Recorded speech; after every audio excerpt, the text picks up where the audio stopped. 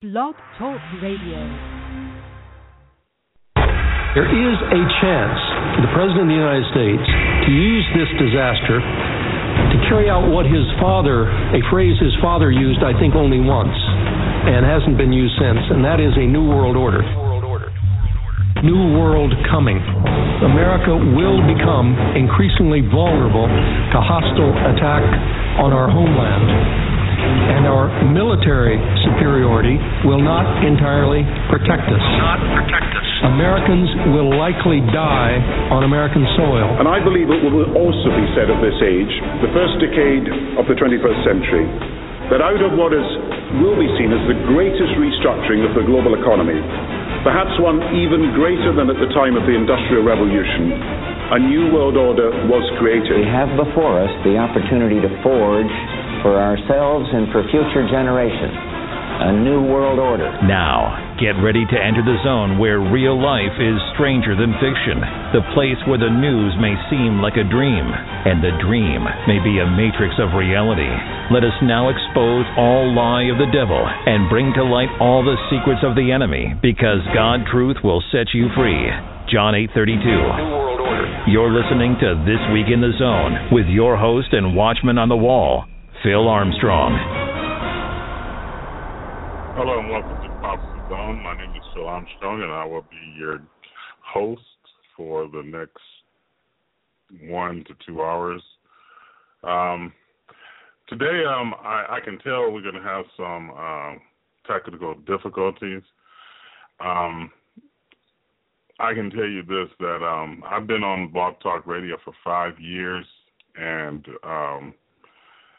I don't know what it is. So if you hear cutting in and out, I apologize earlier on. I'm hoping everything is going to be okay, and we're going to start off by giving the Lord praise and thanking Him for another day. And I mean that every day. I don't think I've missed a day since Thanksgiving. That I'm just thankful to be alive.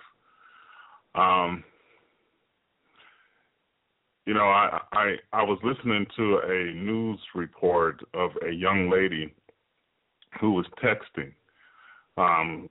She wasn't that young, but she was in her 30s, and she was texting. She was headed to work, and she was saying something on Facebook, and after that she lost control and she died in that car accident. And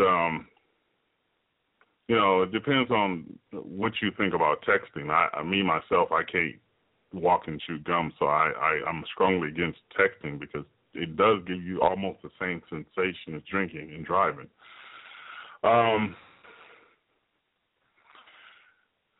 that poor lady, along with 300 other poor people per hour, go to their abiding place. Now, the good news is that if you still have a pulse, you're still alive, it's not too late.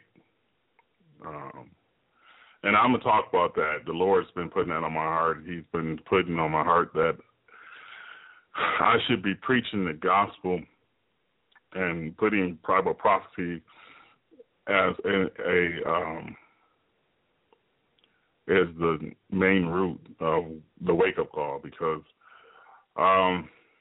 time's getting short. And that's why I brought Susan Davis on, and she's going to be I'm going to play her. She has a YouTube course on Lukewarm Church, and I'm going to be playing that this week sometime.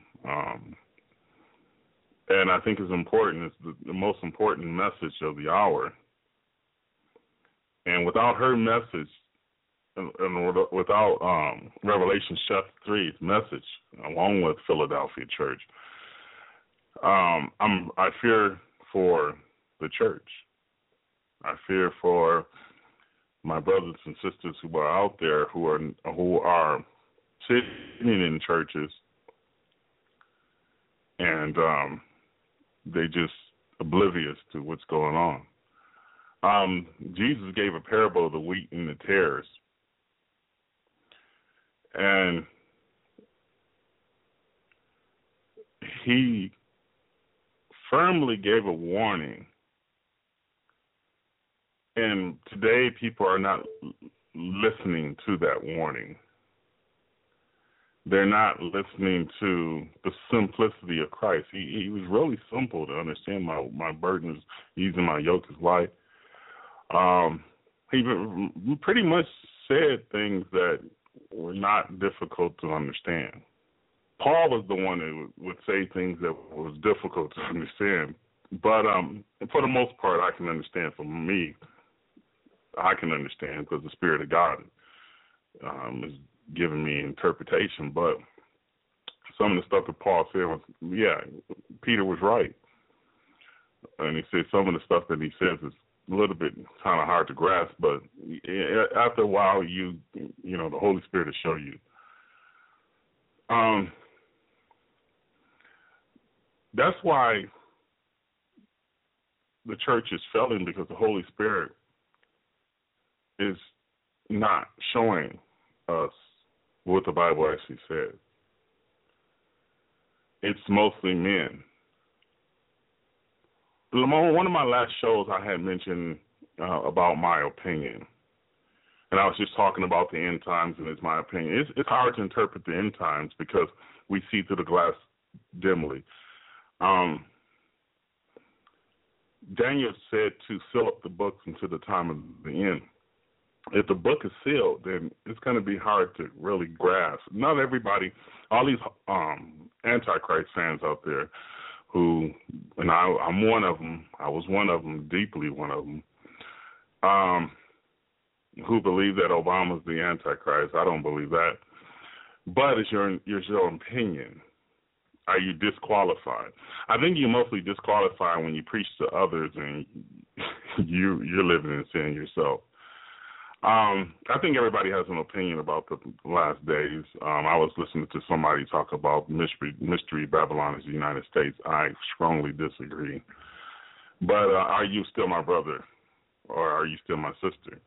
Yeah, I don't have that many. I have one or two good arguments per month, if that. I can go for months without arguing with somebody on Facebook. I'm not trying to be right. I've went away with my tail up my between my legs plenty times. I think when you lose the battle, you still win the war, and it's an everyday battle. Facebook is a blessing from God, believe it or not. As many times as I got harassed by rapture trolls, yeah, Facebook is a blessing from God. YouTube is too. I need to use YouTube more. Matter of fact, mine is my blabbing of the mouth right now. I'm going to put the interviews on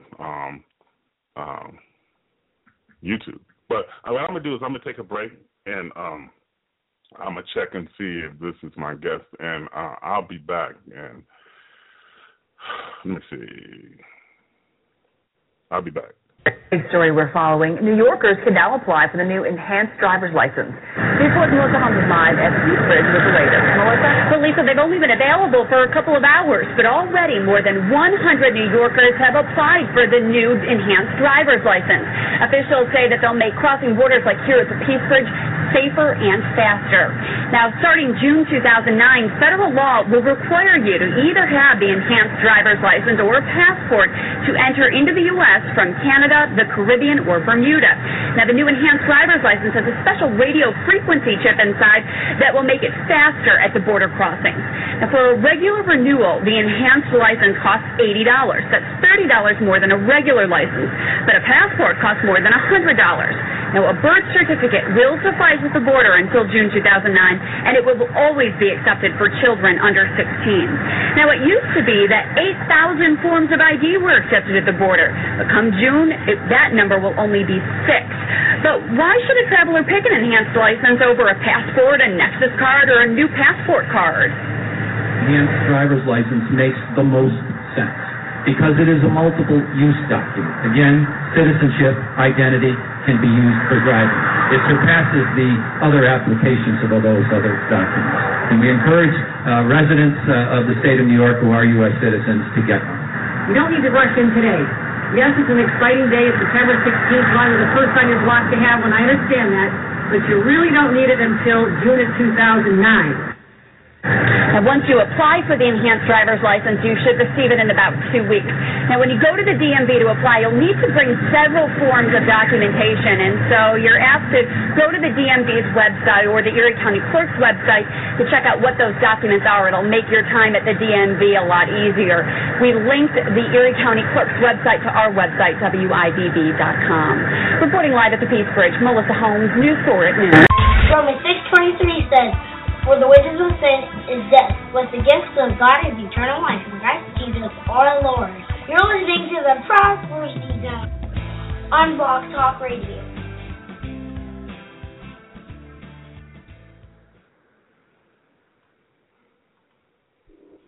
October 30th, 1991.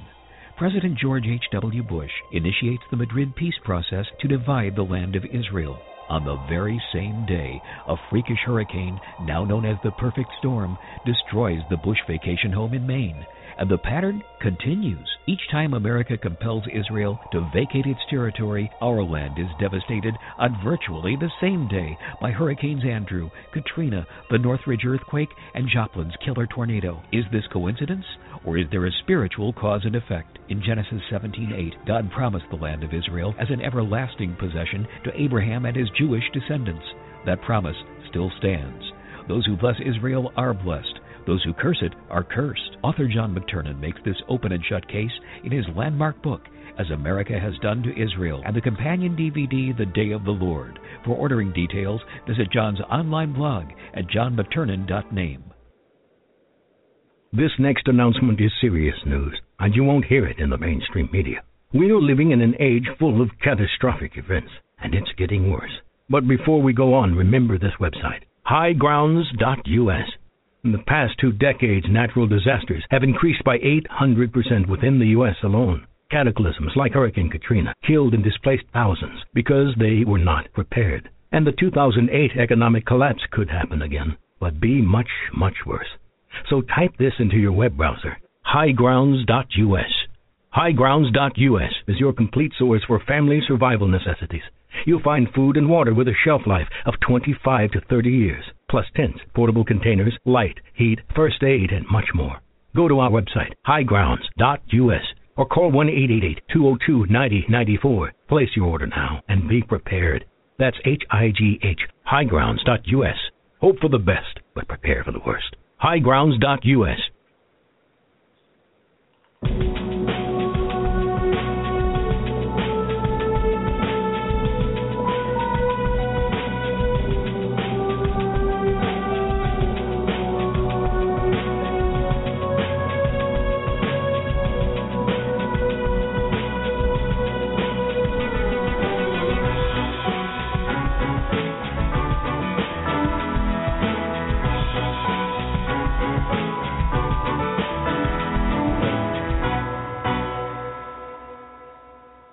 Okay, probably starting next week, I'm going to do most of the interviews from Skype, record from Skype, and then throw them on Spreaker and Blog Talk and YouTube, because I've been doing this for a while. I think it's time to kind of rest with live Blog Talk. I'm serious, folks. I feel I'm not a stressful person, but when I get on Blog Talk to do a radio show, I'm very stressed, because right now I can tell that when I bring my guest on, she's going to probably be lagging I don't know if it's because the Blog Talk just has so much traffic on. I really don't get it, because technically everybody's still at work and school. So I have no idea. But the Lord placed on my heart a long time ago that most of my attacks come, I mean, they don't, they definitely are obviously attacks from the devil. Some people just say it. I lost two, I won't mention their names, two really good guests from just bad planning, I guess. I'm going to blame myself all the time. I'm always the type of person to look in the mirror. But when you lose good guests like these gentlemen, and they won't come back on. These guys give you like one mistake, and that's it. Trying out for the NBA, but like, you're cut. But I didn't feel bad about it. I just say, yeah, maybe I should take better planning of my radio shows. And I'm kind of, the best planning you can do is in prayer. But anyway, man, there are like so much stuff going on that I told my wife a couple of years ago, maybe it was about 2012, I told her, my wife's the dreamer in the house. She does the dreaming. I'm going to do a radio show on some of the dreams she's had about me, and they all actually come true. Like, some of them come true the next month. But, you know, I told her about the birth pains, and she's the one that had the baby, not me. So she was able to understand, and I told her, whatever, if you do a study of the feast of the Lord, whenever this stuff starts to happen, it's going to start in the spring and increase greatly towards the fall, in whatever year it is. But what I told her, though, was that the world is not going to still know. It's not going to be obvious because it's going to be a surprise. And the surprise may come within weeks instead of what people think within months or years. So in other words, in order to enter the tribulation period, people have to think that we just had Armageddon. So if this is the year, next year's the year, or the year after next, you're going to figure it out sometime in the spring that, wow, things are starting to really advance. Things are converging. You know, I keep hearing these words for 2015. Now, if it goes too fast and things start to really pop off, especially Psalms 83, war, I doubt if we're going to go into next year without the tribulation period starting. In other words, once the wheels are in motion, I don't think it's going to be another period between this birth pain and the next birth pain. In other words, the baby is going to be had. So the Bible calls it in Matthew 24, these are the beginning of sorrows. I think that's the King James Version. And the New King James, or what are the other versions, is this is the beginning of the birth pains. I believe in verse 8 of Matthew 24 is when the tribulation period starts. I have not heard anybody actually say that, but I don't follow everybody. My assumption is that, hey, there should be wars and rumors of wars, and, you know, nation should rise against nation, kingdom against kingdom, earthquakes, pestilence, blah, blah, blah. And these are the beginning of the birth pains. So the tribulation period just started. So with that the case, I better bring my guest on. First, I'm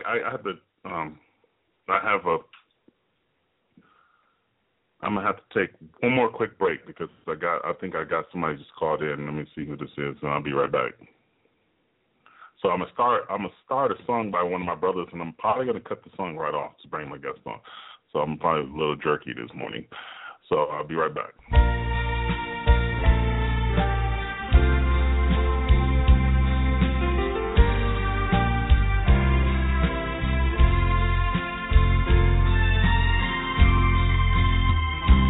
This old house I'm living in, it's needing repair. The windows and the shutters are letting in that cold, cold air. Keep saying to myself, I'm gonna fix them when I can get the time. But all I've been getting lately is leaving on my mind. Lately all I've got is leaving on my mind.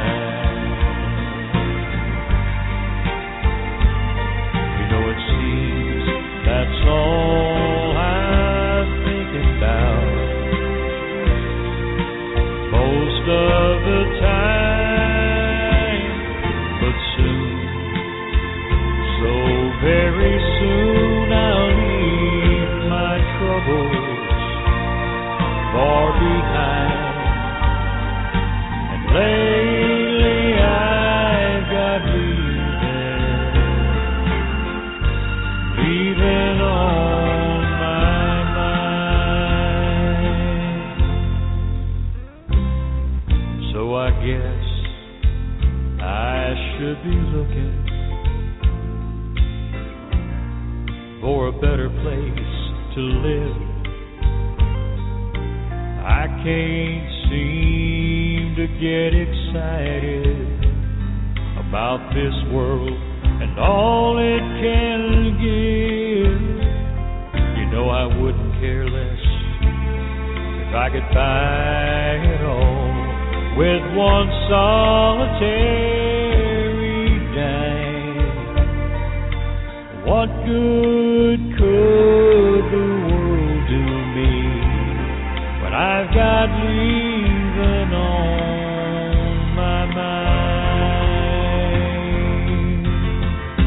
And lately all I've got is leaving on my mind. You know it seems that's all I think about most of the time. For soon, so very soon, I'll leave my troubles all behind. Lately I've got leaving on my mind. Lately I've got leaving on my mind.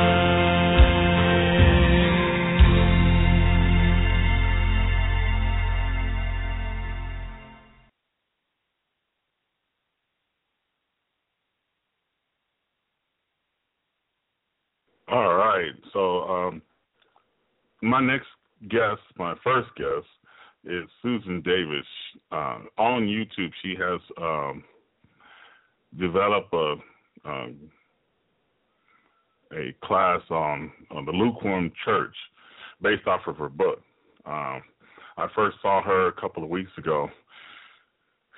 And many people need to be in tune to what the Lord himself said about the church in the last days. And the Lukewarm Church fits right into how to be ready for his coming.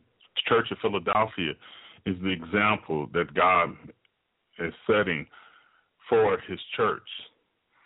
And one of the things we're going to discuss is the Word of God, of course, because I noticed that was the thing that God told the Church of Philadelphia. He says, "You have kept the word of my patience." Actually, it means you kept my word. And so let me bring my guest on so I won't keep blabbing on. Susan, welcome. Hi there. How are you? Okay. So let's talk about. I'd like to welcome you first of all to the show. I really think it's a privilege to have you on here because of the times that we're living in. As a matter of fact, this is probably one of the most important, if not the important message that everyone needs to hear. Besides, messages like debunking the false grace movement and things like that. But this is the big one. And I think what happens is people fail to realize God's plan for mankind. God didn't make us so we can just stay here and live in a cursed world. He started off wanting us to live in a paradise, in heaven, of course. But what is first of all, let's go back to why did you start to research about the Lukewarm Church? How did God call you into this area? Well, boy, that's a big, long question. I think because I was really pursuing the Lord, and I had at some point in my life made a full surrender to the Lord, which I recommend for everybody, because God created our life, and by the way, He also created a blueprint for our life, and He wants us to walk in that, but we have free will. And so, I laid my life down before the Lord, and I said, I'm not very good at running my own life, and so I wish that you would run my life and just do with me whatever you want. I give you my life. And, wow, I had no idea that when I would do that, what kind of things would start happening to me or for me. But, the Lord really took me at my word, and so He... what He does is the Holy Spirit comes in and starts showing you things in the Bible that you never really understand before you make that full commitment, because the only thing that counts when you're reading the Bible is the original thought of God behind those words. And, men like to take those words and create all kinds of meaning, but what really counts is the original thought of God. And the only way to get into that thought is by being fully surrendered to the Holy Spirit, so the Holy Spirit can come into your life and show you. And that's what happened is through time and study, the Holy Spirit started revealing things to me and showing me some amazing things about, the misconceptions, misunderstandings of the church today. And the church has really fallen off the mark, fallen away in so many ways. But the Holy Spirit, started to reveal things to me, and I would take notes and journal all this, and I started to feel compelled to get these, notes out to people and show what the Holy Spirit was revealing to me. And it's about some very serious things that is not being taught in the mainstream churches today. Yeah. So what is the condition of the church today, globally, in any United States? The church is in huge trouble. The church has really fallen off the radar of what God wants for it. But that's also Bible prophecy coming to pass, by the way. And the Bible said this would happen, and sure enough it is, along with a whole lot of other things going on right now that are coming to pass, just as God described so many thousands of years ago. And one of them is the strong delusion that's going on. And God said He would release people into the strong delusion if they continue to move in sin.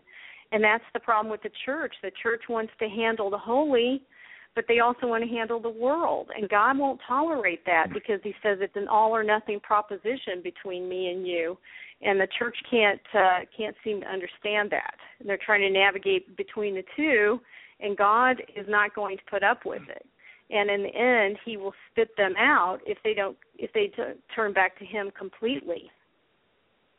Yeah, I hear a few messages of how can we incorporate the church and how can we incorporate the community into the church. I hear those type of messages, and I think what they're actually saying is how can we incorporate the world into the church. That's my interpretation. Well, that's right. The church, sadly, is they think that if they look more like the world, they will attract the world. But the truth is you can't do that. You've got to really represent God 100%, because what you're doing is you're giving them a watered-down message, and they'll never be saved with that. They can't be saved because the world can't save them. They need 100% Christ. They need all that Christ has to offer, and if they mix it with the world, they're going to miss the mark, and they're going to get lost. Yeah, amen. So what are the characteristics, for instance, for a person who is lukewarm? What is the characteristics? What do they look like that's different from the true Christian? Well, for one thing, they just have not made a full commitment. They don't understand the basic tenet of God is that we are to love him with all of our heart. We're supposed to love him with all our heart, our mind, our soul, with all of our strength, and we are to walk with him. God did not create us to walk in this life apart from him. He wants to walk hand in hand with us. And we push him away, the lukewarm push him away, and they just want him on their terms and not his. His terms are, I created you to come into a full relationship with me, 100% full oil lamp. I could make reference to the 10 virgins because there's 10 virgins. The 5 with the full oil lamp are the ones who are saved by the bridegroom coming, and the other 5 who have less than a full oil lamp are lost. And so God wants to give us a full oil lamp. That's the Holy Spirit. But God is a gentleman, so basically he doesn't force himself on anyone. He makes the offer. We have free will, and so it's up to us. But if we don't go full board with him, we're not going to get all of the fullness of the Holy Spirit who is there to help us walk this life, because this life is full of traps, and that is no accident. That's put there by the enemy. We have an enemy, by the way, and he's out to get every one of God's children because he comes to kill, steal, and destroy. And so we can't navigate this world without the Holy Spirit and the help of the Holy Spirit. But a lot of the Christians are trying to do that, and they're not being very successful at it. And so without that, that's the problem. That's a big problem. So what is their belief about deliverance? I used to be an alcoholic. I was not necessarily into porn, but my mind was corrupt. I had anger issues, and the Lord had freed me from those. What's the difference between a lukewarm church and the real Christian, the real believer? What is their idea, lukewarm church, what is their idea of deliverance, if they have any? Well, the idea is they can't do it. They can't handle sin with a sort of relationship with Christ. Because basically they're on board with the devil. Because there's 2 positions. You either belong to the devil because you were born into sin, and at some point you have to decide: are you playing on the enemy's team? Are you operating in his will, which is what you were born into, or you're given the opportunity to make the choice to move into the will of the Father? Because Christ did not operate in his own will when he was on earth. He operated in the will of the Father. He said, I don't even come on my own. So how much more do we need to be in the will of the Father? Well, we need it because when we get into the will of the Father, that's when the Holy Spirit really comes into play and helps people overcome the sin that they can't overcome when they're operating in the will of the devil. So the devil, as long as you're operating the will of the devil, you cannot overcome sin because he doesn't want you to overcome sin. But when you move into the will of the Father by choice, and it is a choice because we have free will, once we move into the will of the Father, we are on his watch. He is responsible for us. And then a beautiful thing happens. He takes responsibility for us. The Holy Spirit starts to work in your life, and there are a couple things that happen. The Holy Spirit starts to show you how very much you are loved by God and how very much Christ loves you by the huge sacrifice that he made on a cross for you. You start to realize this amazing love of God, and you begin to have, you begin to fall in love with this God. And then what happens is this heart thing, the laws that we could never handle before, Moses' laws on the stone tablets, move into the heart, and all of a sudden we start to go, oh, I love the Lord so much I don't want to lie anymore. I love the Lord so much. No, I'm not going to look at that pornography because that would hurt the Lord who I love, who loves me so very much. And all this is done by the power of the Holy Spirit in our life. Believe it or not, it's a supernatural exchange. There's something really happening in your heart when the Holy Spirit moves in. And the other thing is, once you get into the Word and you have the fullness of the Holy Spirit, he starts to show you what's going on with the Bible. Before you make that exchange, you read the Bible and it's like, what is all this gobbledygook? It makes no sense to me. But once you move into the fullness of the Holy Spirit, he puts in you an understanding of his Word. And it starts to make sense to you.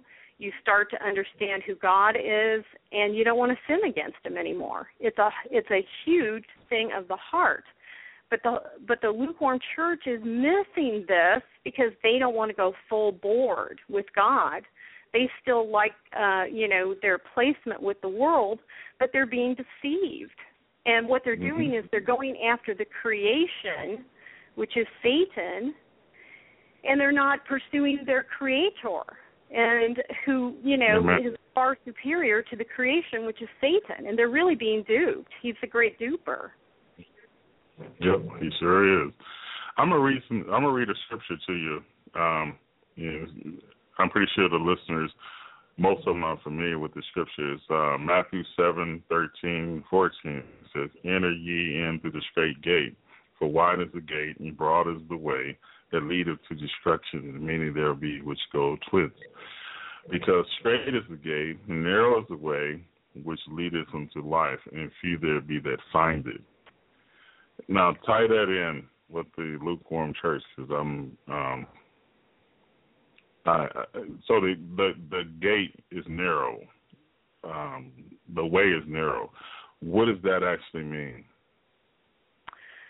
Well, what it means is there are a lot of distractions that Satan puts out there, and many people fall off the road into all kinds of distractions, and they don't get on the narrow road. The narrow road is Christ. He is the narrow road. Amen. He is the way. He is the only way, and there's no other way. But people are running in all kinds of directions, pursuing all kinds of things, and they're getting off track because that's the plan of the enemy. The plan of the enemy is to come to steal, kill, and destroy, and to basically, he's got it in for God. And how is he doing it? He's hurting God by hurting God's creation, who he loves, and that's us. And so he's trying to get back at God through, destroying us. And, a lot of people are unfortunately falling for it. And they fall for it in so many ways. They pursue wealth. They pursue fame. They pursue other religions, pagan religions that are wrong. And it's going on all around us. And it's, it's the enemy. And that's why we have to have the fullness of the Holy Spirit. We have to lay our lives down. We have to admit that we need God. We have to humble ourselves and admit that we are lost children and we need our Creator, and so that he can guide us and take us by, our hands and lead us out. And he does this through Christ. Christ is the only way. We can't get to the Father except through Christ. There's no other way. Yeah. The prosperity gospel. I noticed that they are very much afraid of the message of the rich ruler, and Jesus told him to sell all he have and come follow me. I don't think I've ever heard a prosperity preacher ever quote that parable with the rich ruler in it, or not parable, but story. Now, correct me if I'm wrong. I think I'm wrong, but and when he's talking to the Lukewarm Church, is he talking about prosperity when he says you're rich and need of nothing, or is it a combination of other things? Because when what it seems like to me is that when the Bible talks about 1 John 1:8 through 1:10, and it says if a person says they sin, they make God a liar, and the truth is not in them. But it says if you sin, He's faithful and just to forgive you for all unrighteousness. So I'm thinking that maybe they don't think they have to repent daily. And going back, and I guess this is two questions. I'm saying what is this involving when it says you're rich and need of nothing? Is it spiritual, or is it physical, or is it both? Well, I'm prepared to answer this because the Lord gave me a huge wow one day. It was one of those wow moments, and it was when the Holy Spirit led me to the very parable you just mentioned about the rich man. And if I could remind your audience, the rich man Jesus went to him, and he said, he wanted to know how he could be saved, and he said, go and sell everything you have and follow me. And he couldn't handle that, so he walked away, right? So the next thing, the Holy Spirit, as soon as the Holy Spirit showed me that parable, He immediately took me to the next thing, and that was the prodigal son. He showed me the prodigal son parable, where the prodigal son, got his money, got his fortune, his inheritance early, went to his father and said, I want to get out of here, and I want my money now. And the father gave it to him. He took off. He went wild. He went partying, and he spent his money on wine and women, and he ended up losing it all. And at the end, he's, wallowing in the mud with the pigs. And he said, hey, I could get back to my father's place. I could live like my dad's servants over there. That'd be better than this mud hole. So he goes back, and his heart has changed. His heart is saying, Lord, Father, forgive me. I've sinned against you and my Father in heaven. Please take me back. I'll just be a servant. He's broken at this point. He wants back. And so what amazing thing happens is the father goes down the road, doesn't wait for him to come home. He runs towards him. The father in this story is God, is a representation of our God, our Father. He's running down to the prodigal son, and what happens? Something really amazing. He gives this son a robe, a ring, a party.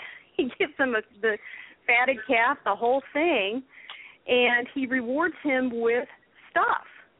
So we got one parable where, Christ requires the stuff to be given away, and we have another parable where the stuff is given to the guy. So what's with the stuff? What is it about the stuff?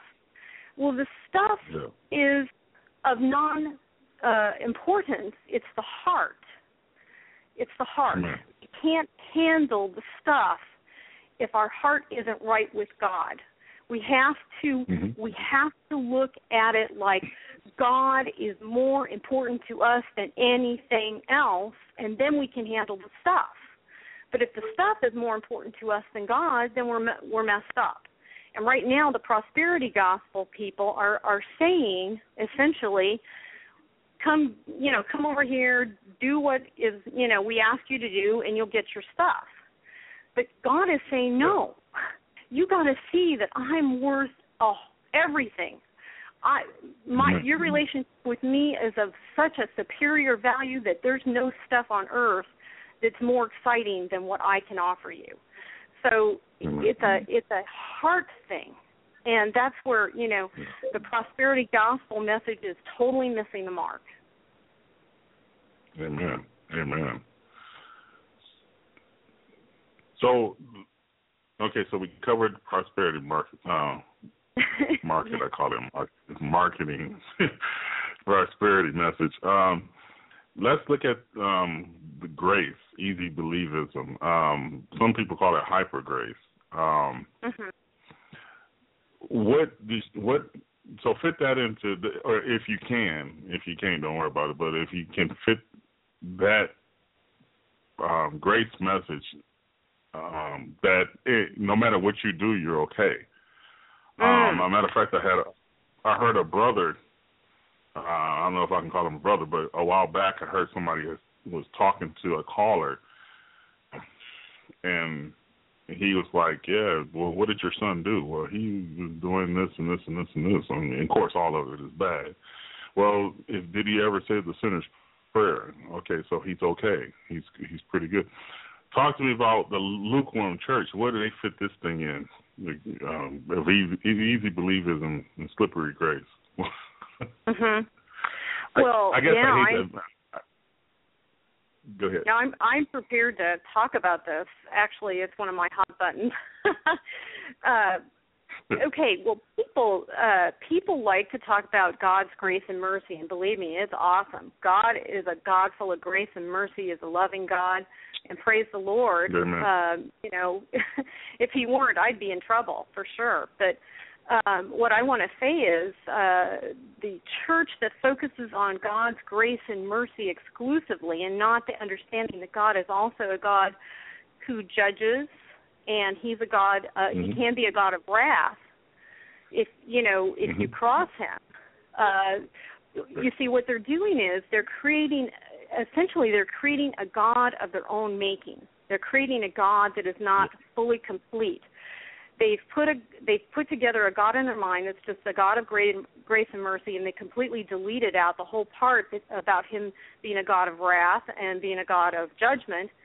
And they've created an incomplete God, and that's an idol. So basically they're worshiping an idol and not the true God. But we need to worship and we need to pursue and find the true God who is all of those things. And, another thing that the Holy Spirit showed me is that God is a God of judgment can be a God of judgment before someone dies. A lot of people think that we're judged at the point we die. Actually, we can be judged prior to that point, and there's scripture in the New Testament, all through the Old Testament, but in the New Testament, where Ananias and his wife, they lied to the Holy Spirit, and what happened? They were taken out. And that judgment came to them prior to their death, caused their death. So we have to understand that God is a God that we need to fear and understand. And when these churches just teach that God's grace and mercy, they're misleading them, and they're putting them in a really dangerous position. I don't know if I'm explaining this all right. Yeah, so, I agree with you. I agree with you. So how can a person be rapture ready? What are the qualifications for being in the rapture?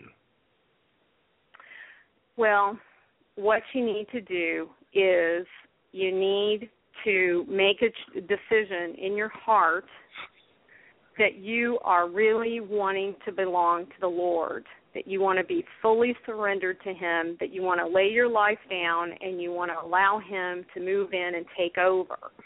So you kind of have to get over the idea that you can still run the show and do it successfully.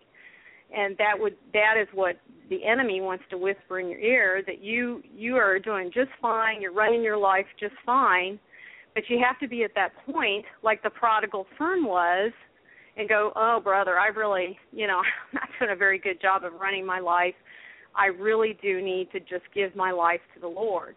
And you need to make that transaction, which is you need to make a full surrender, and you need to repent for how you have sinned your whole life against a holy God, and you need to forgive everyone, and that means everybody, even people who have passed on before you. You need to forgive everybody, and you need to just tell the Lord you're ready to do whatever it takes to be right with him. You want to be in the will of the Father, just as Christ was in the will of the Father when he walked the earth. You want to be in the same relationship, and you want to pursue him exclusively and have him run your life, just like a little child, because the Bible says it's the children who will inherit the kingdom. So we have to almost just become children before God and say, we need you, Lord. We can't run our own show anymore. And what happens is a beautiful thing happens. And we also need to confess our faith to someone else. That's key. We need to go to someone else. It's not enough just to know it. We have to confess it because, you know, when we get before a minister and we get married, we don't stand in front of the minister silent. We say, I do. So we need to say to the Lord, I do, and declare it to other people. I have made this marital covenant with God. I am, you know, essentially just like marrying God and coming into that relationship because, you know, throughout the New Testament, the Christ is pictured as the bridegroom. He literally is our bridegroom. We are literally, as a church, marrying God, Christ, because in the next life we will be his eternal companions forever. And so basically I ask people all the time, well, if you're not into Christ right now, what do you think is going to happen in the next life? That's who we're going to be with. So, you know, he's looking for people who want to be excited about him now because that's what we'll be doing in the next life. It's just sort of common sense. But we just need to keep praying that, you know, lead me down that narrow path. Lord, keep my name written in the Lamb's Book of Life. Fill me with your Holy Spirit so that my lamp is full, so that when you come back you will see me. And, Lord, do whatever it takes to get me where I need to be so that when you come, I am eligible or can be found worthy to be, you know, taken out of this madhouse that's going to happen after the rapture. So, you know, we need to establish a relationship with him. We need to have intimacy with him because Jesus says in the scripture, it says, Lord, Lord, didn't we work wonders in your name? Didn't we cast out demons in your name? Didn't we prophesy in your name? And Jesus turns to them and said, you know, get away from me, you workers of iniquity. I never knew you, and depart from me. And basically he's saying when he says, I never knew you, the Lord revealed to me the word knew means, as in Genesis, Adam knew Eve, and in the New Testament, Mary said, I've never known a man, to the angel who came to her. Yeah. So the word knew implies intimacy, and so Christ is saying to these people, who are ministry people, by the way, because they're prophesying, casting out devils, and working wonders, and he says to them, I never knew you. I was never intimate with you. We were never close friends. So that's a prerequisite to being ready to go, is being a close friend to Christ. Well, how do you become a close friend to someone? Well, you call them more than once a week. You talk to them. You know, you get friendly with them. And I think each person has to ask themselves, you know, what is closeness with someone, and they need to transfer that into their relationship with Christ because he's waiting. He's waiting for that relationship. It's really not him who needs to come closer. He's already there. It's we who need to move in closer to him because he's waiting on us. Amen. Amen. Okay, man. That was yeah. I'm sorry. I know. I get excited. Yeah, this message is probably the number one message that we need to hear. I love end times, and this is part of the end time message. I think when I first started learning about the end times, my problem was I fell in love with the end times, but I didn't fall in love with Jesus. And as I got older, of course, spiritually older, God had revealed to me that was the problem.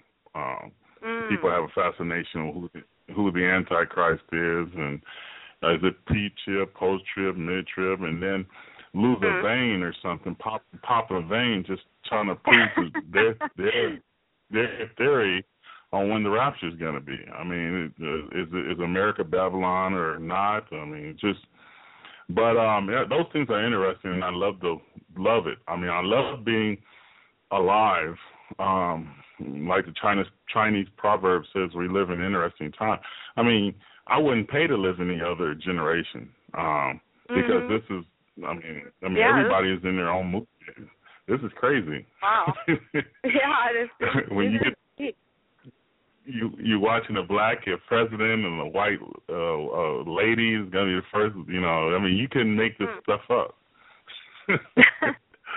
Well, you know, I just want to add to what you said that, you know, you can, like, worship end times, you can worship heaven, you can put all those things above God. I know what you're talking about. Mm-hmm. And people do this all the time. Even in ministry. Even your own ministry. Yeah, exactly. Mm-hmm. Exactly. Putting the ministry above the, you know, the God of the ministry, you know. Yeah. Yeah.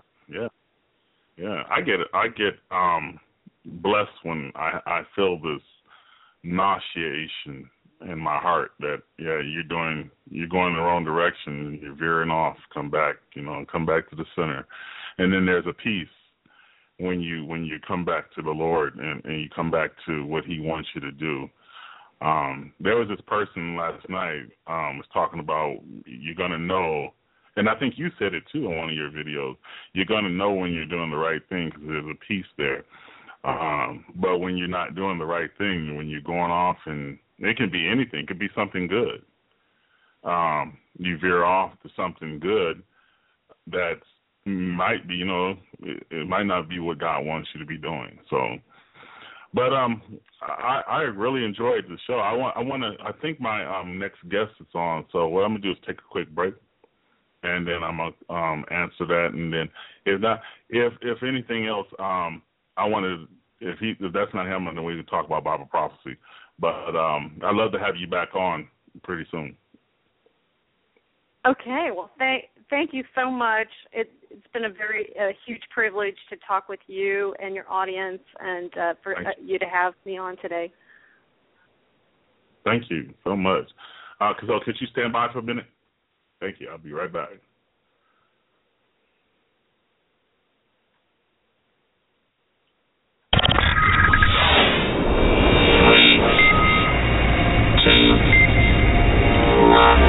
Welcome to the Prophecy Zone, the place to stay informed about current events that line up with Bible prophecy. And now, your watchman on the wall and host, Phil Armstrong.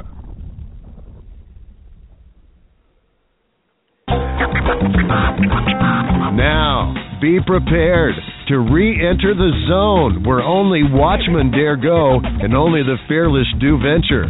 Now from the lands of the Pacific Northwest and FEMA Region 6, where we warn about your future and the rapture of the church, the concentration camps of the enemy, your host, once again, Phil Armstrong. Welcome back to the zone, the Prophecy Zone.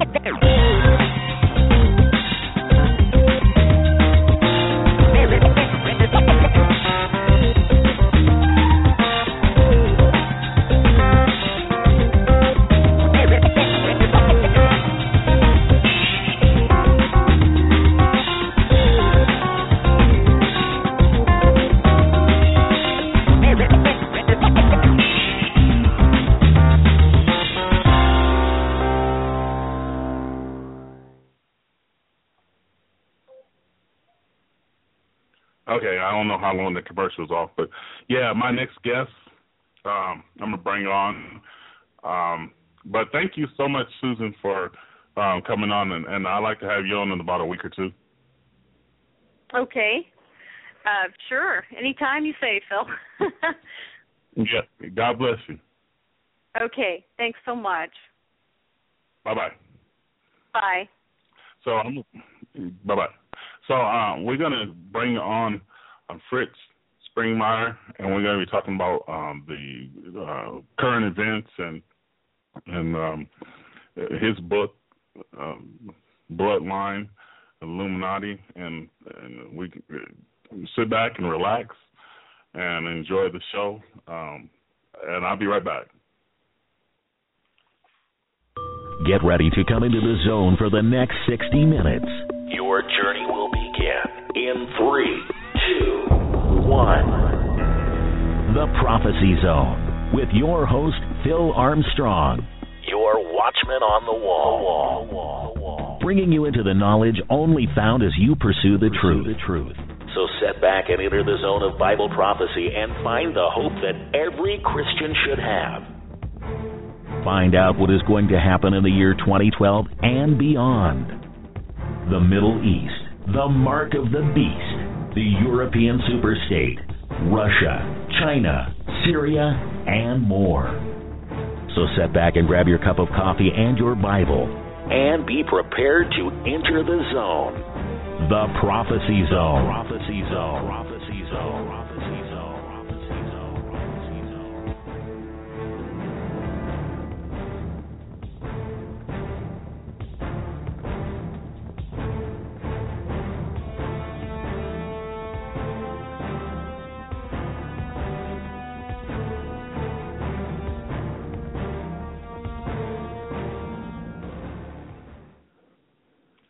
Hey, how y'all doing? It's Phil Armstrong. Welcome to the Prophecy Zone. We're going to have our special guest, Fritz Springmeier, on, and we're going to be talking about the Illuminati, and most of it is going to be talking about current events, because I want to get his take on what's going on. I'd like to welcome y'all to the show. We just had a guest on, Susan Davis, and we were talking about the Lukewarm Church. I like having people to speak the truth on. I lose a lot of audience because a lot of people I like to bring on is sort of weed out the audiences really quickly, because who wants to hear a message like that? Lukewarm Church, but because everybody's going to heaven, right? But I'm just joking. So let's bring on our guest, and I have a book called Bloodline of the Illuminati. I've had that book for a long time, and a lot of times I go back to it and read it, and I think, if I'm not mistaken, I put him right up there with some of the people, the head people. I remember watching one of Fritz's. I had my big screen TV then. Actually, it's a projector, and I sat there I laid there, and I think that's when YouTube had I don't know if they always had auto, but what happened was the conference that he was doing was like 3 hours long, I believe. It was a while back, and I would just go from start to finish, and I lay on the couch and just watching it. It was awesome, because a lot of the stuff that he was teaching, I didn't know. But let's bring him on. Phil, can you hear me? Yeah, I'm there. I can hear you. Oh, great. Sorry about that. I accidentally pushed the button. I don't know if I'm just seeing colorblind or something, but I accidentally pushed the wrong button. You were already on in the first place. So welcome to the show, man. Well, thanks for having me on. Yes, sir. And hello to all the listeners out there. Yes, sir. Yes, sir. I've been looking at, for the most part, your post on Facebook. And I was amazed one day. I was looking at your post, and I was like, "Man, this is cool." Let's talk about. Do you know anything about Jade Helm? And could you tell us what you think about this military exercise that's being run down in 9 states, I believe, in the lower parts of the United States? It's a military operation. I don't even know we can call it a drill. Give us the scoop on what you know about this exercise. Well, I have been following, and the way I have followed it is I have listened to people that are in the awake community. I have also read articles and studied the little bit that's been released by the military and watched news done by them. And so I've been trying to track, and what we're looking at in Jade Helm 15 is the super soldiers the Green Berets, the SEALs, and so forth. They're going to pair up with law enforcement and intelligence agencies, and they're going to do this massive military drill. Now, the military says that they are doing realistic training, but if you look at the kind of things that they're going to do, if this is real training, the only thing that they can be training for is operating in the United States, because doing the kind of things that they will be doing has no relevance if you operate in a Muslim country. And I have also spoken to, for instance, a soldier that just came back from Afghanistan, very highly skilled in going and searching houses. Our military does not need to learn how to search Muslim houses. They have lots of experience in Iraq and Afghanistan. So the kind of environment that they're going to be working in, and it's very clear, to get to the bottom line, are practicing for martial law here in the United States. Yeah. So when I hear the word practicing, now is this a drill sort of like the 9/11 drill where it starts off a drill and then it goes live? Is this that type of drill, or is it already live and set in motion just because the military wants to show their presence in a certain area? Well, that's a good question. And one of the things, besides being a follower of is I also have some military training. I was a cadet at West Point being trained to be an officer. I resigned as a conscientious objector, but am a student of military history, a military historian. And typically what you see happen historically is that they will run an operation like this to desensitize people prior to the actual operation.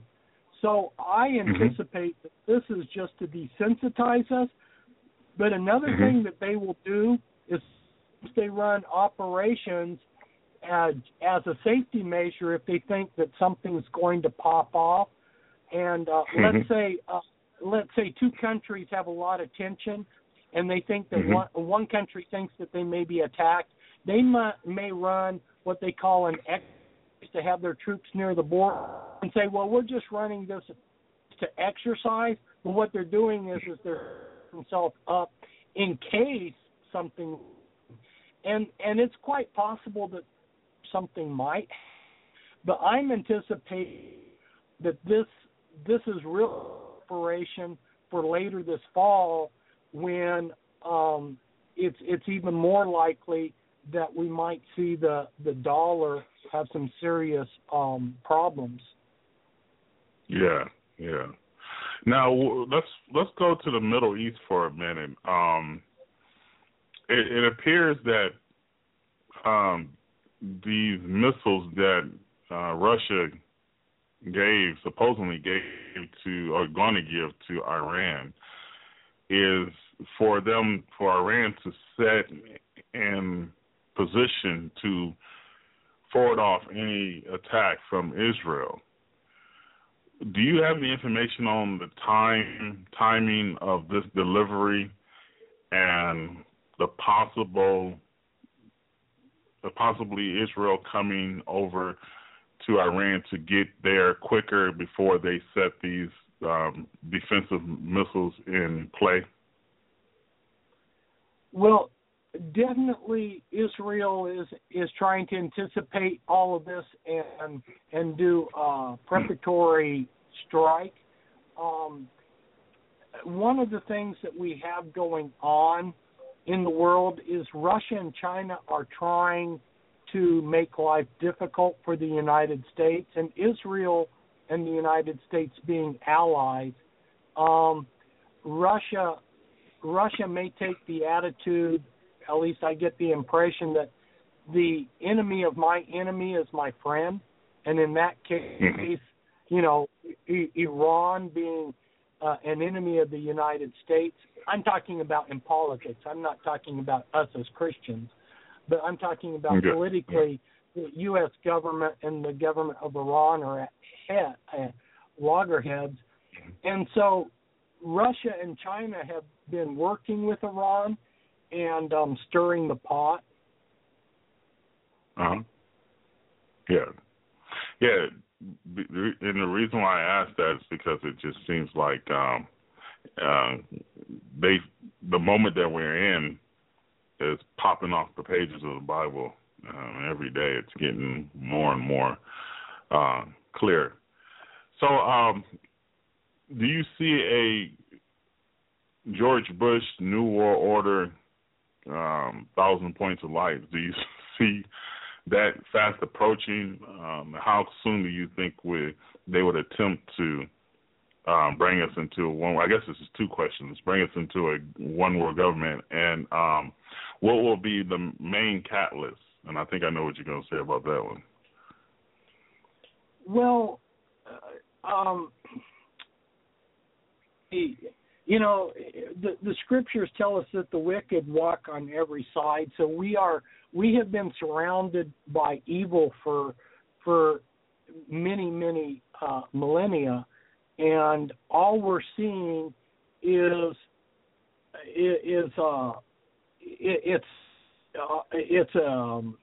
what's the word I want to use? It's just a new phase of Satan ruling his. You know, he's the god of this world, and in his pride, he wants to do things more openly, and so we already have a global government, but he would like to bring this out in the open. And so they always like us to ask them to do what they want to do. And so one of the things that they believe will cause people to want this open world government is they have to have this chaos and the problems. Now chaos would get people to the point where they would be begging for a one world government, one world police force. Well, obviously things have to collapse. A global economic meltdown would contribute to that. War, pestilence, all these, you know, the four riders of the apocalypse. If you those people are going to be in so stressed, they're going to be begging for government to help them. And the bigger government, the better, you know. We've got to have international, global solutions to these big problems. So I would say that the catalyst, as I understand them, would be basically, you know, the release of these four apocalyptic horsemen, you know, where we have war, and basically they'll follow war, pestilence. You know, it's just like World War I. You had influenza killing millions of people, and so a situation. And you know, we're already seeing some of the chaos.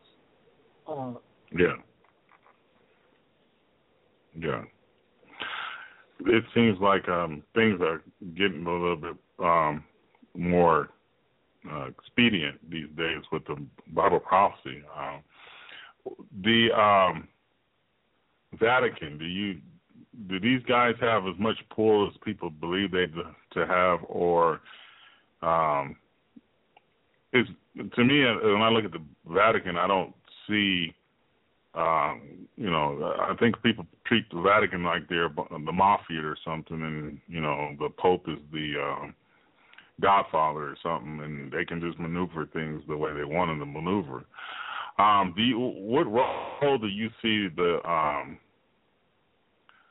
Vatican playing in the New World Order?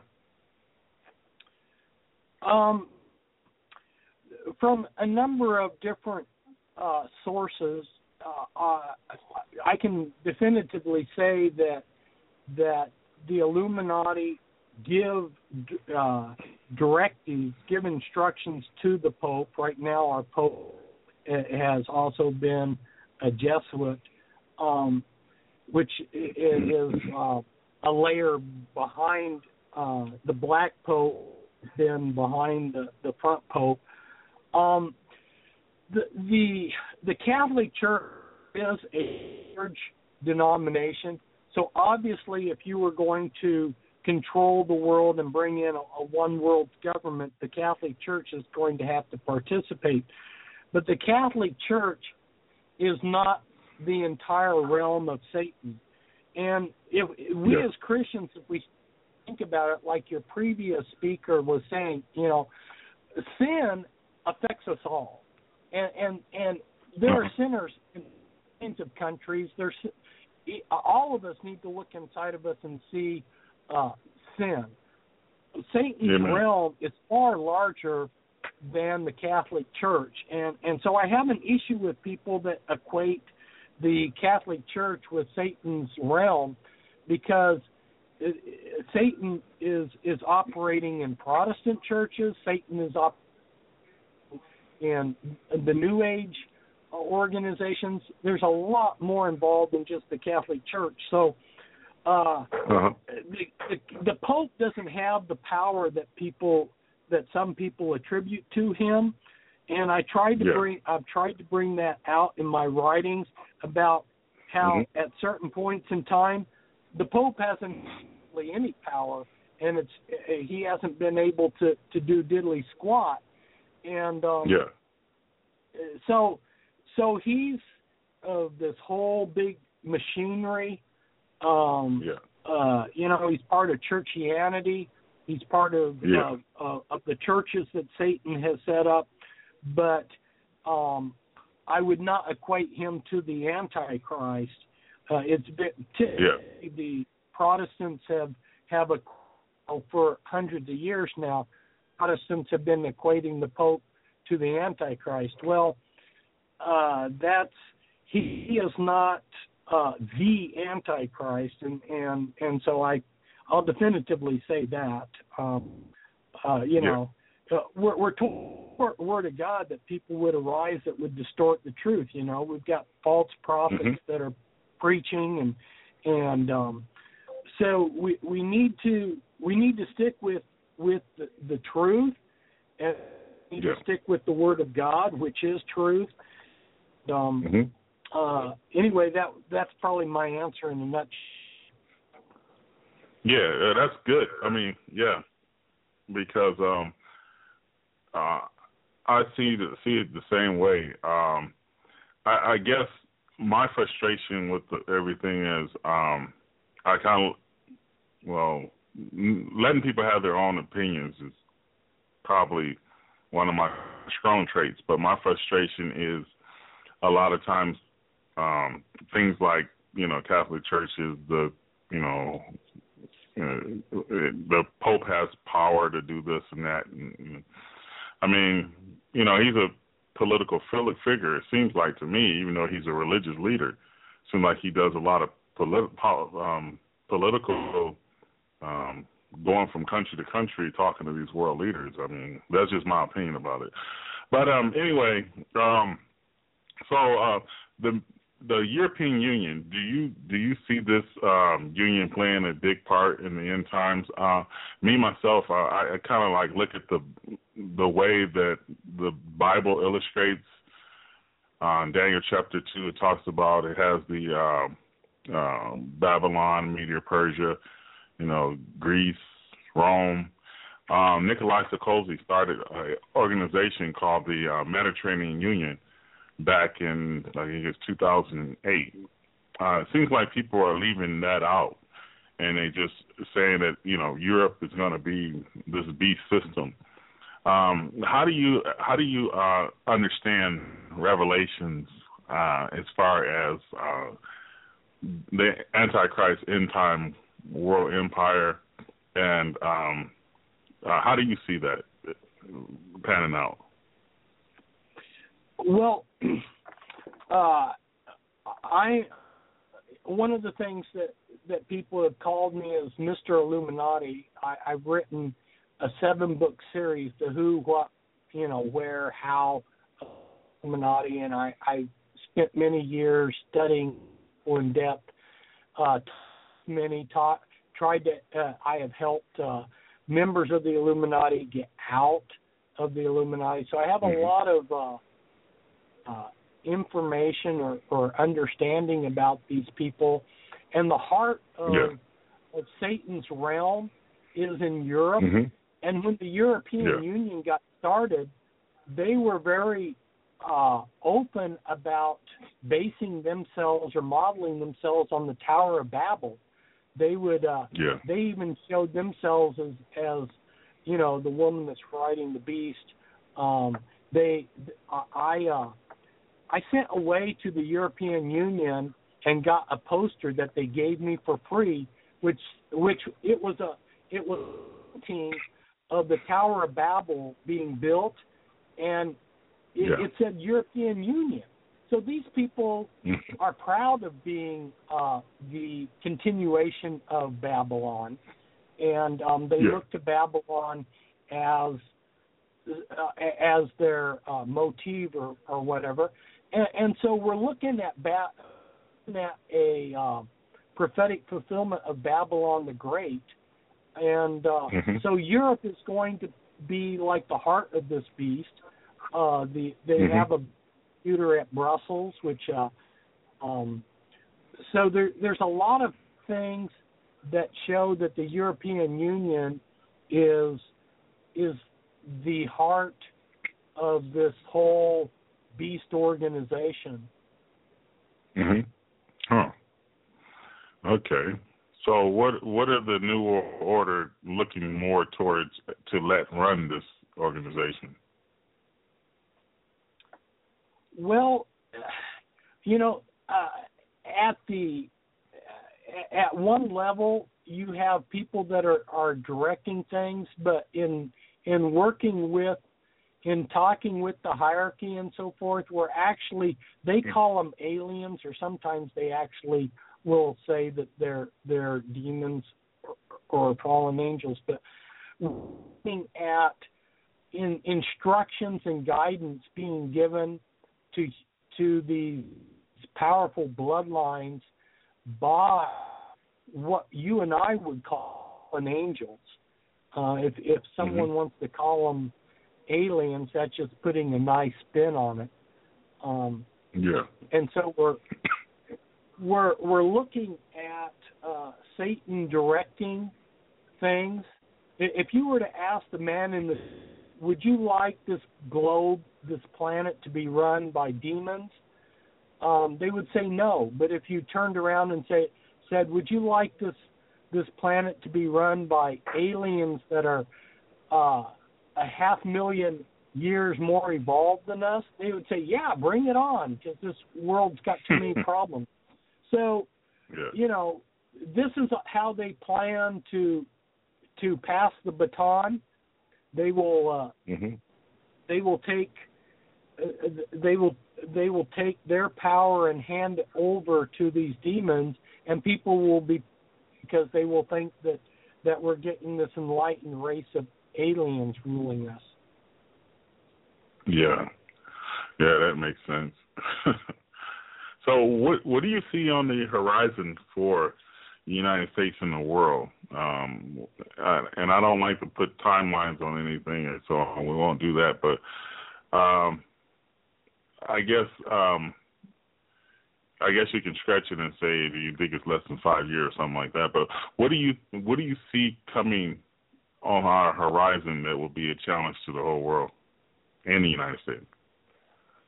Well, from a number of different informed sources, we're looking at the U.S. dollar being dethroned as the world's reserve currency. Already in like 38% of the transactions, it's no longer functioning as the world reserve currency. But it looks like the IMF, which is run by the Illuminati, it looks like sometime in October, you'll see an announcement where they allow China's currency to gain status as one of the world's reserve currencies. When the United States dollar is no longer preeminent, it means that a lot of things will happen, and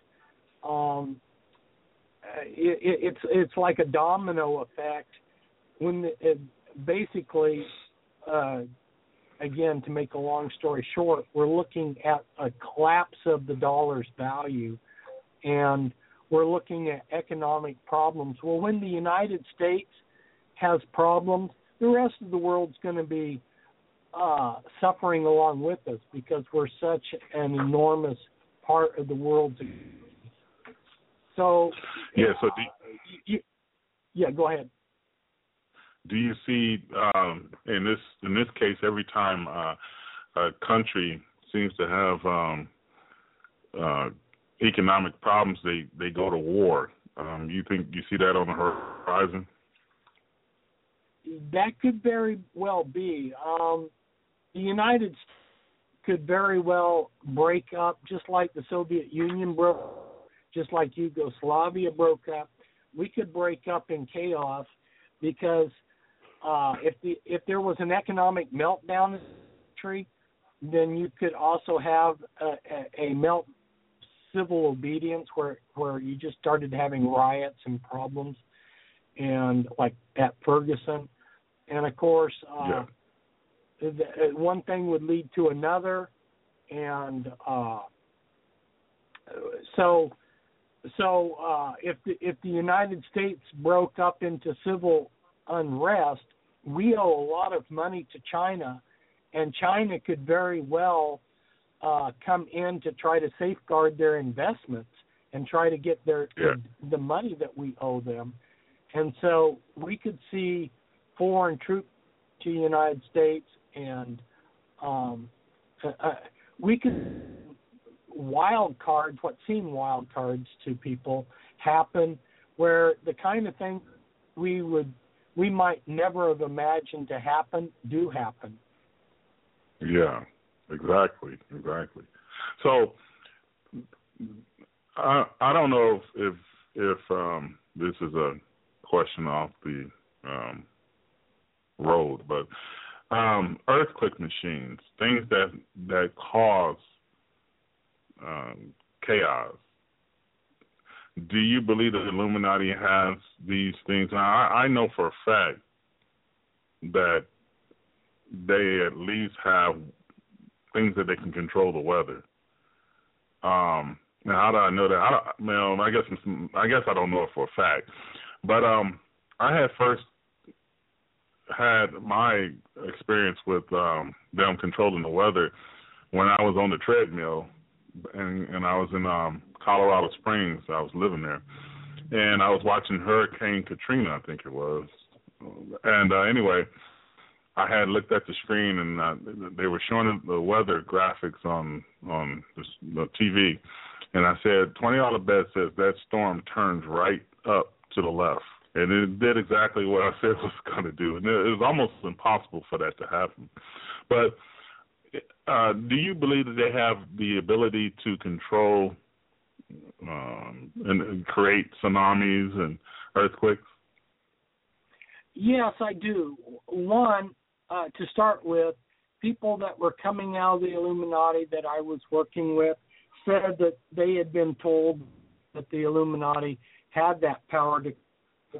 And then if we look at what's happened with our government, in 1975, our U.S. government set up a weather modification board.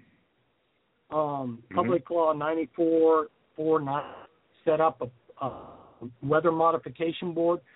So there was an agency that had a good budget that spent their time in developing the ability to modify the weather. And then if you look at Brzezinski, who was an Illuminati member, he talked about how nuclear wars weather modification would be a weapon. And so know that they're trying to develop weapons, and so not only are they modify the weather for benevolent purposes, but also for malevolent purposes, like you were hinting at. So yes, I have no doubt that they have to modify the weather, realized how they can foresee certain things happening. They will watch and they can tell if these hurricanes are going to turn and so forth. Yeah. They'll go on the internet and say, you see this?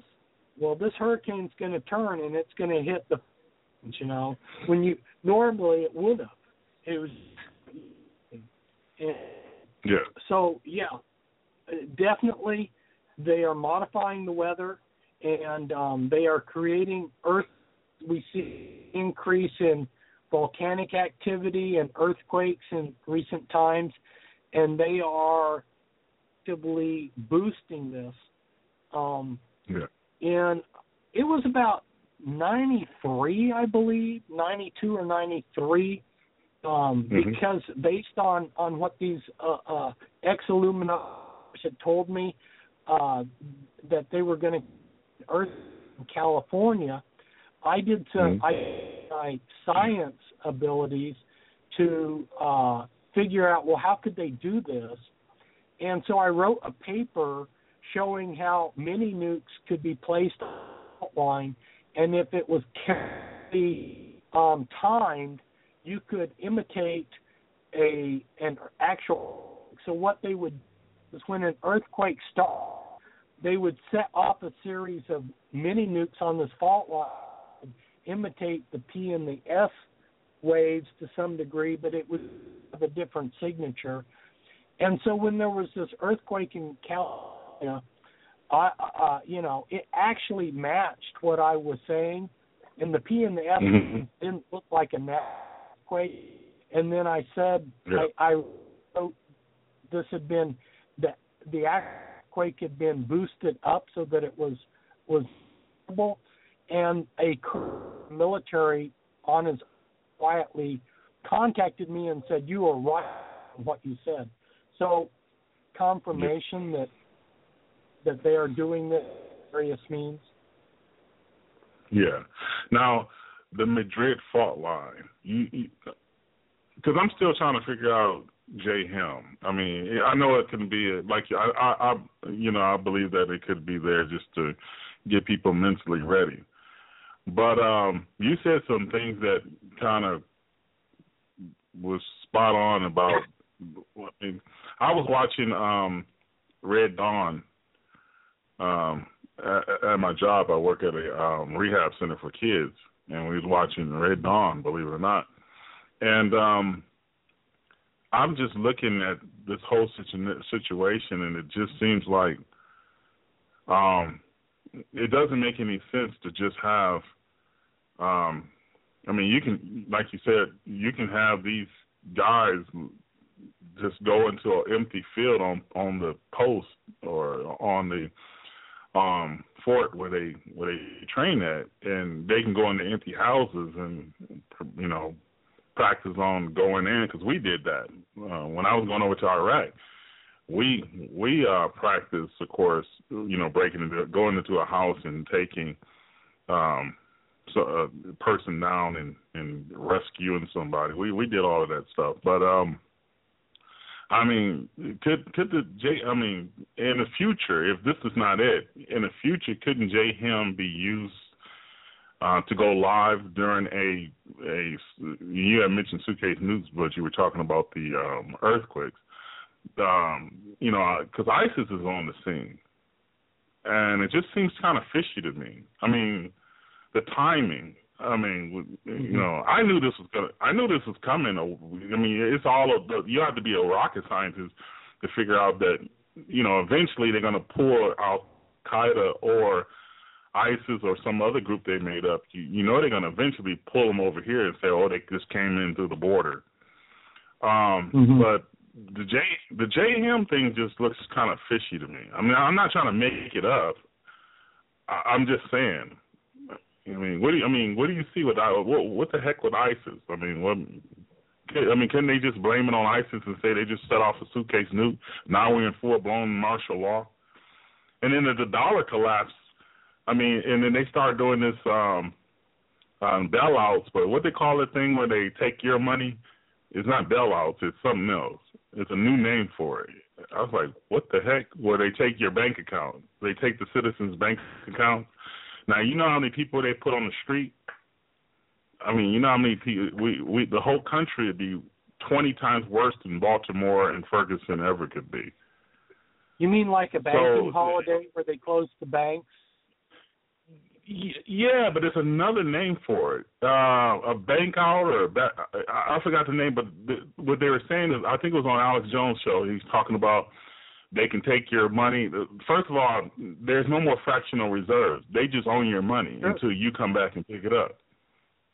Sure. That right there is why that's just by itself. Let alone taking veterans' money. All of a sudden, you don't have any more pension or you don't have any more, money anymore for the rest of the month. And then, by the way, Social Security, we're going to take that too. So have fun, go out and riot in the streets like the Baltimore mayor says. Go destroy the city. It's fine. We don't mind. We want the law enforcement and the citizens to fight anyway. It's fine. We have no problem with that. But I guess what I'm saying is, the Jade Helm thing just looks like it's gonna be the real deal. Eventually, it could spin off in several different directions. The reason why I am warning not will is because of us that are watchmen on the walls, if we say something's going to be, it's going to go live, they're actually in operations, and it's not training, and it doesn't. Yeah. But then people will become desensitized, and it's like crying wolf. Next time we actually see a wolf and there's a wolf, they're going to go, oh yeah, that before. So it's not that it couldn't spin off into something at the moment. It's just simply, and my hunch or educated guess is that this is the first time around this Jade Helm, because they have this scheduled annually. This around, it's just to train and desensitize. Next time around, it might be for real. Yeah. Mhm. Yeah, I can see that. I think that that's what they did with this Common Element a while back, 2011. I think somebody went online and they did a campaign to confuse a lot of people, and we went chasing the air and looked at their right hand when they had something in their left hand. So, yeah, I can see that happening. Yeah. So, North Korea, do you place any significance on North Korea geopolitically? Could they actually reach the United States with nukes? And what do you think about this leader that they got up there? Pretty young guy. Yeah, he's really wacky and full of them. Yeah, North Korea, South Korea, one of those hot spots in the world that could get into a hot war quite easily. Another area of the world that's ready to explode is India and Pakistan, and so we have these areas that are in if there was a war that broke out for some reason between, let's say, United and China or United States and Russia, it would have a domino effect where more countries of the world which are have with each other, they would be sucked in. You know, just like in World War I and World War II, other countries are unrelated to the original problem got sucked in because of their own issues. And so that could very well it could help develop into a war. Yeah. Yep, that is true. That is true. What do you see as far as the New World Order's goal for Christianity? What I mean, it's kind of obvious because you can sort of point to Satan and how he feels about Jesus himself. But what do you see the New World Order on the surface? What is their goal as far as worldwide religion? Well, they have written down in enough places that their agenda right now is to eliminate the true Christians, and they want to create a one world religion, but sloppy, gooey thing that basically, you know, just like back in the Roman Empire times, you could worship about anything, but they put the Christians in the Colosseum and fed us to lions. But why didn't they do that to all these other groups? It's because the Christians believed that only one Lord, Jesus Christ, one God, and as long as you don't believe that there's one truth and one God, and you're willing to be just go along with the way the world does it, they will allow you to worship anything. And so that's what we're looking at right now is the One World Church, where they don't mind what you worship, but the Christians are going to be targeted, the true Christians.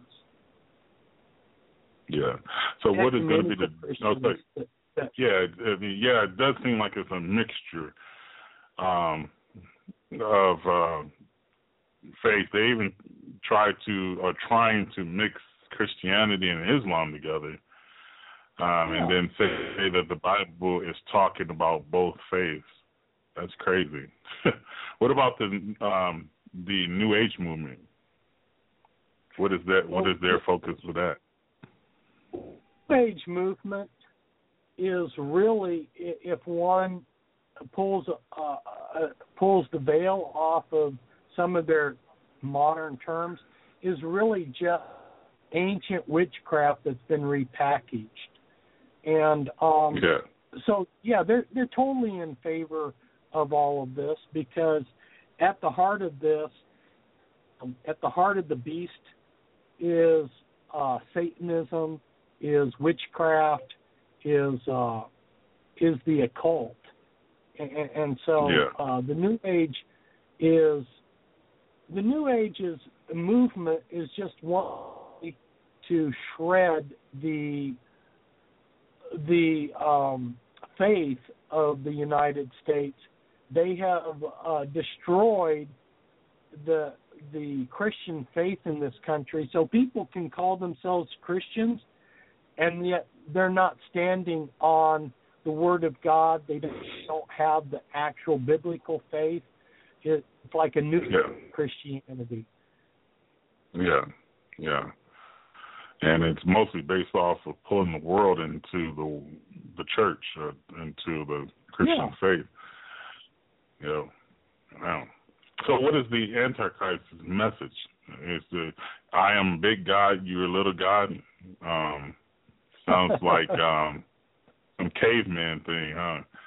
But what do you see as the temple, the image of that's sitting in the temple? These are things that, for me, I mean, I'm a person who's supposedly, I got a Bible prophecy radio show, and a lot of the stuff that's in, I guess I don't do too well at it because I guess I think a lot of the things that Christians talk about is pretty much conversation. It's good conversation. For instance, what's the image of the beast, or what's the mark of the beast technology and stuff like that. I don't know if it just bores me or what. Who's the Pope? Is he the false prophet? But what do you see as far as going into the, placing in the temple of God some image? What are your sources saying that image can be, or if you even got any information on that?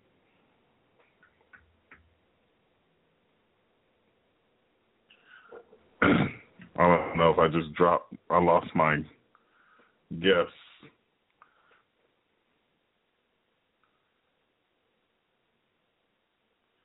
Okay, so I lost my guess, but he will call back in. Well, we only got about 15 minutes. So we're going to take a quick break, and we will be right back.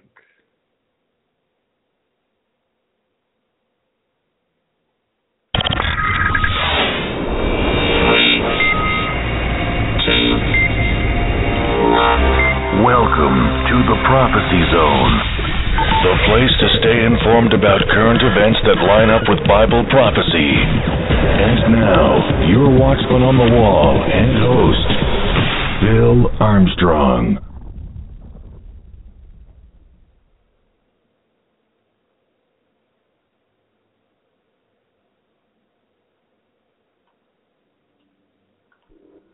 October 30th, 1991.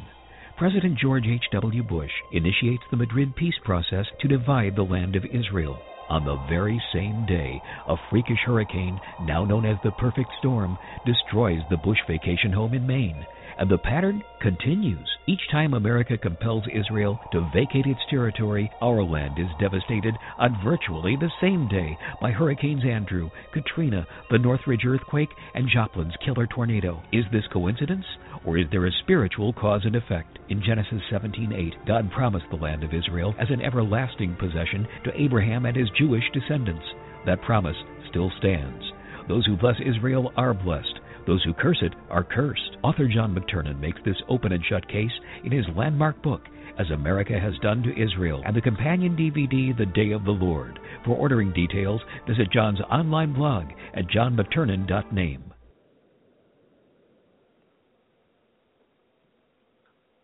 This next announcement is serious news, and you won't hear it in the mainstream media. We are living in an age full of catastrophic events, and it's getting worse. But before we go on, remember this website, highgrounds.us. In the past 2 decades, natural disasters have increased by 800% within the U.S. alone. Cataclysms like Hurricane Katrina killed and displaced thousands because they were not prepared. And the 2008 economic collapse could happen again, but be much, much worse. So type this into your web browser, highgrounds.us. Highgrounds.us is your complete source for family survival necessities. You'll find food and water with a shelf life of 25 to 30 years, plus tents, portable containers, light, heat, first aid, and much more. Go to our website, highgrounds.us, or call 1-888-202-9094. Place your order now and be prepared. That's HIGH, highgrounds.us. Hope for the best, but prepare for the worst. highgrounds.us.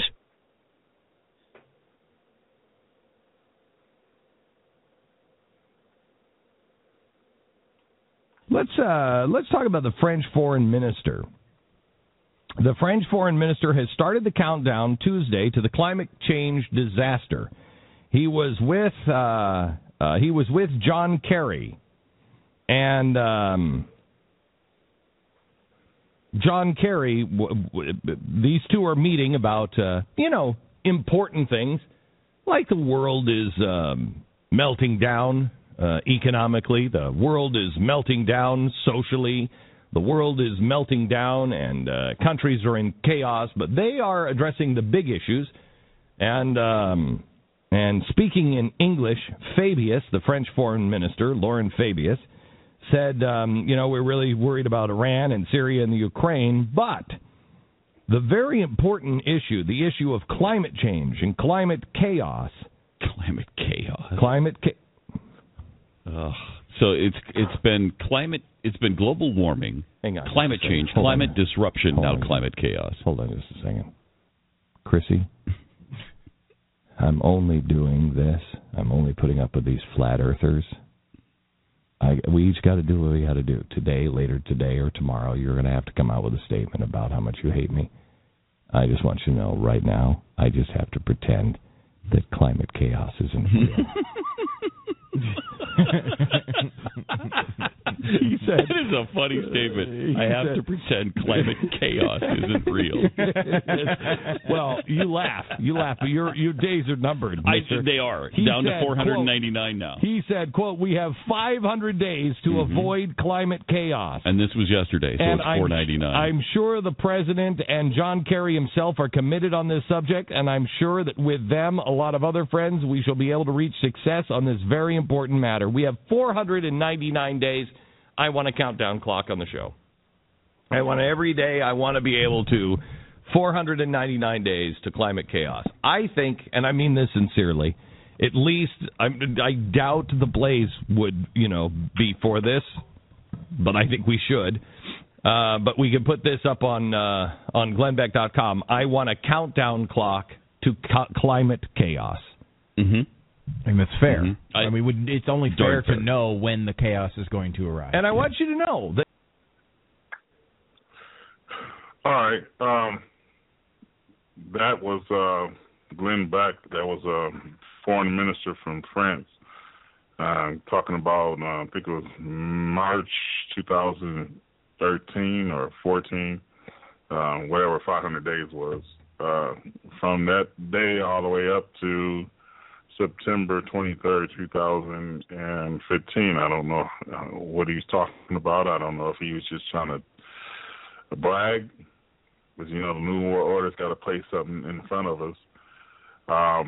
There's a lot of movies out in the last 5 years that has specific codes and some warnings, but you have to cipher all of that noise out, and maybe there is some messages there. All right, Fritz, real quick, let's quickly give the people a way to find out more about your ministry. Oh, okay, yes. Very good. If they will go to pentracks.com, PENTRACKS, pen like you write with a pen, tracks like a bunny rabbit makes in the snow, pentracks.com. That's my website. I also, as you were talking about, I put up an article generally once a day. Some of them are spiritual articles that I feel led by the Spirit to share with people, and some of them are just research. Some of them are inside information that I give, and so if people look on Facebook, there's several sites that have my name, but keep looking, and to the one with the cowboy hat is not my Facebook site. But anyway, that's how they can go to my webpage, pentracks.com, or they can follow my articles, daily articles, on Facebook. Okay, all right. Well, thank you for coming on, brother. It's been a real treat to have you on. A lot of information, we'd love to have you on in the near future, because I think we're going to be meeting some other people's eyes on specific things that's happening in the world. But thank you very much. God bless you. Well, thank you, Phil. And I want to encourage people that they don't allow their hearts to be troubled, but to believe in God. Cast our cares on Him. He cares for us. We got a lot of troubles, but don't quit looking at Christ, okay? I know that all this stuff is happening, and like you say, prophecy seems fulfilled, but we don't want to lose sight of our Creator and our loving Lord and Savior. Amen. Amen. Thank you very much, sir. God bless.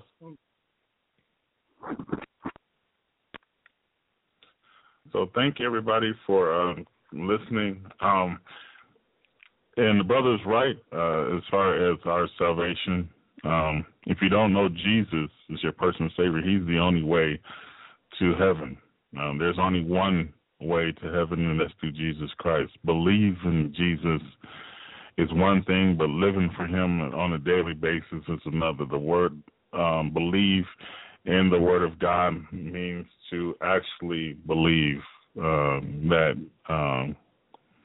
Jesus died on the cross, was buried, and rose from the dead, and He is alive today. And He wants to come into your life and to be in your life and to have an intimate relationship with you. Revelations 3:20 says, I stand at the door and knock of your heart. If you open up your heart, I will come into you and line with you and you with me. These are the last days of the last days. Like Brother was saying, there's nothing to be afraid of. God hasn't given us the spirit of fear. He hasn't given believers the spirit of fear, but a strong mind, and the power to be delivered from sins. If you have a sin that is ensnaring you, God wants to deliver you from that sin also. But please feel free to tune in next week, and I'll try to put out there who's going to be our guest. And once again, I'd like to thank Susan and Fritz for coming on. God bless you, and y'all have a wonderful, wonderful, blessed evening. You have been listening to The Prophecy Zone on Blog Talk Radio. Be sure to check out our website at www.pzrn.org. Also, like us on Facebook at Prophecy Zone Radio News and at YouTube at Prophecy Zone. Be sure to check us out next time on The Prophecy Zone as we explore the past, observe the present, and hope for the soon future return of the Savior Jesus.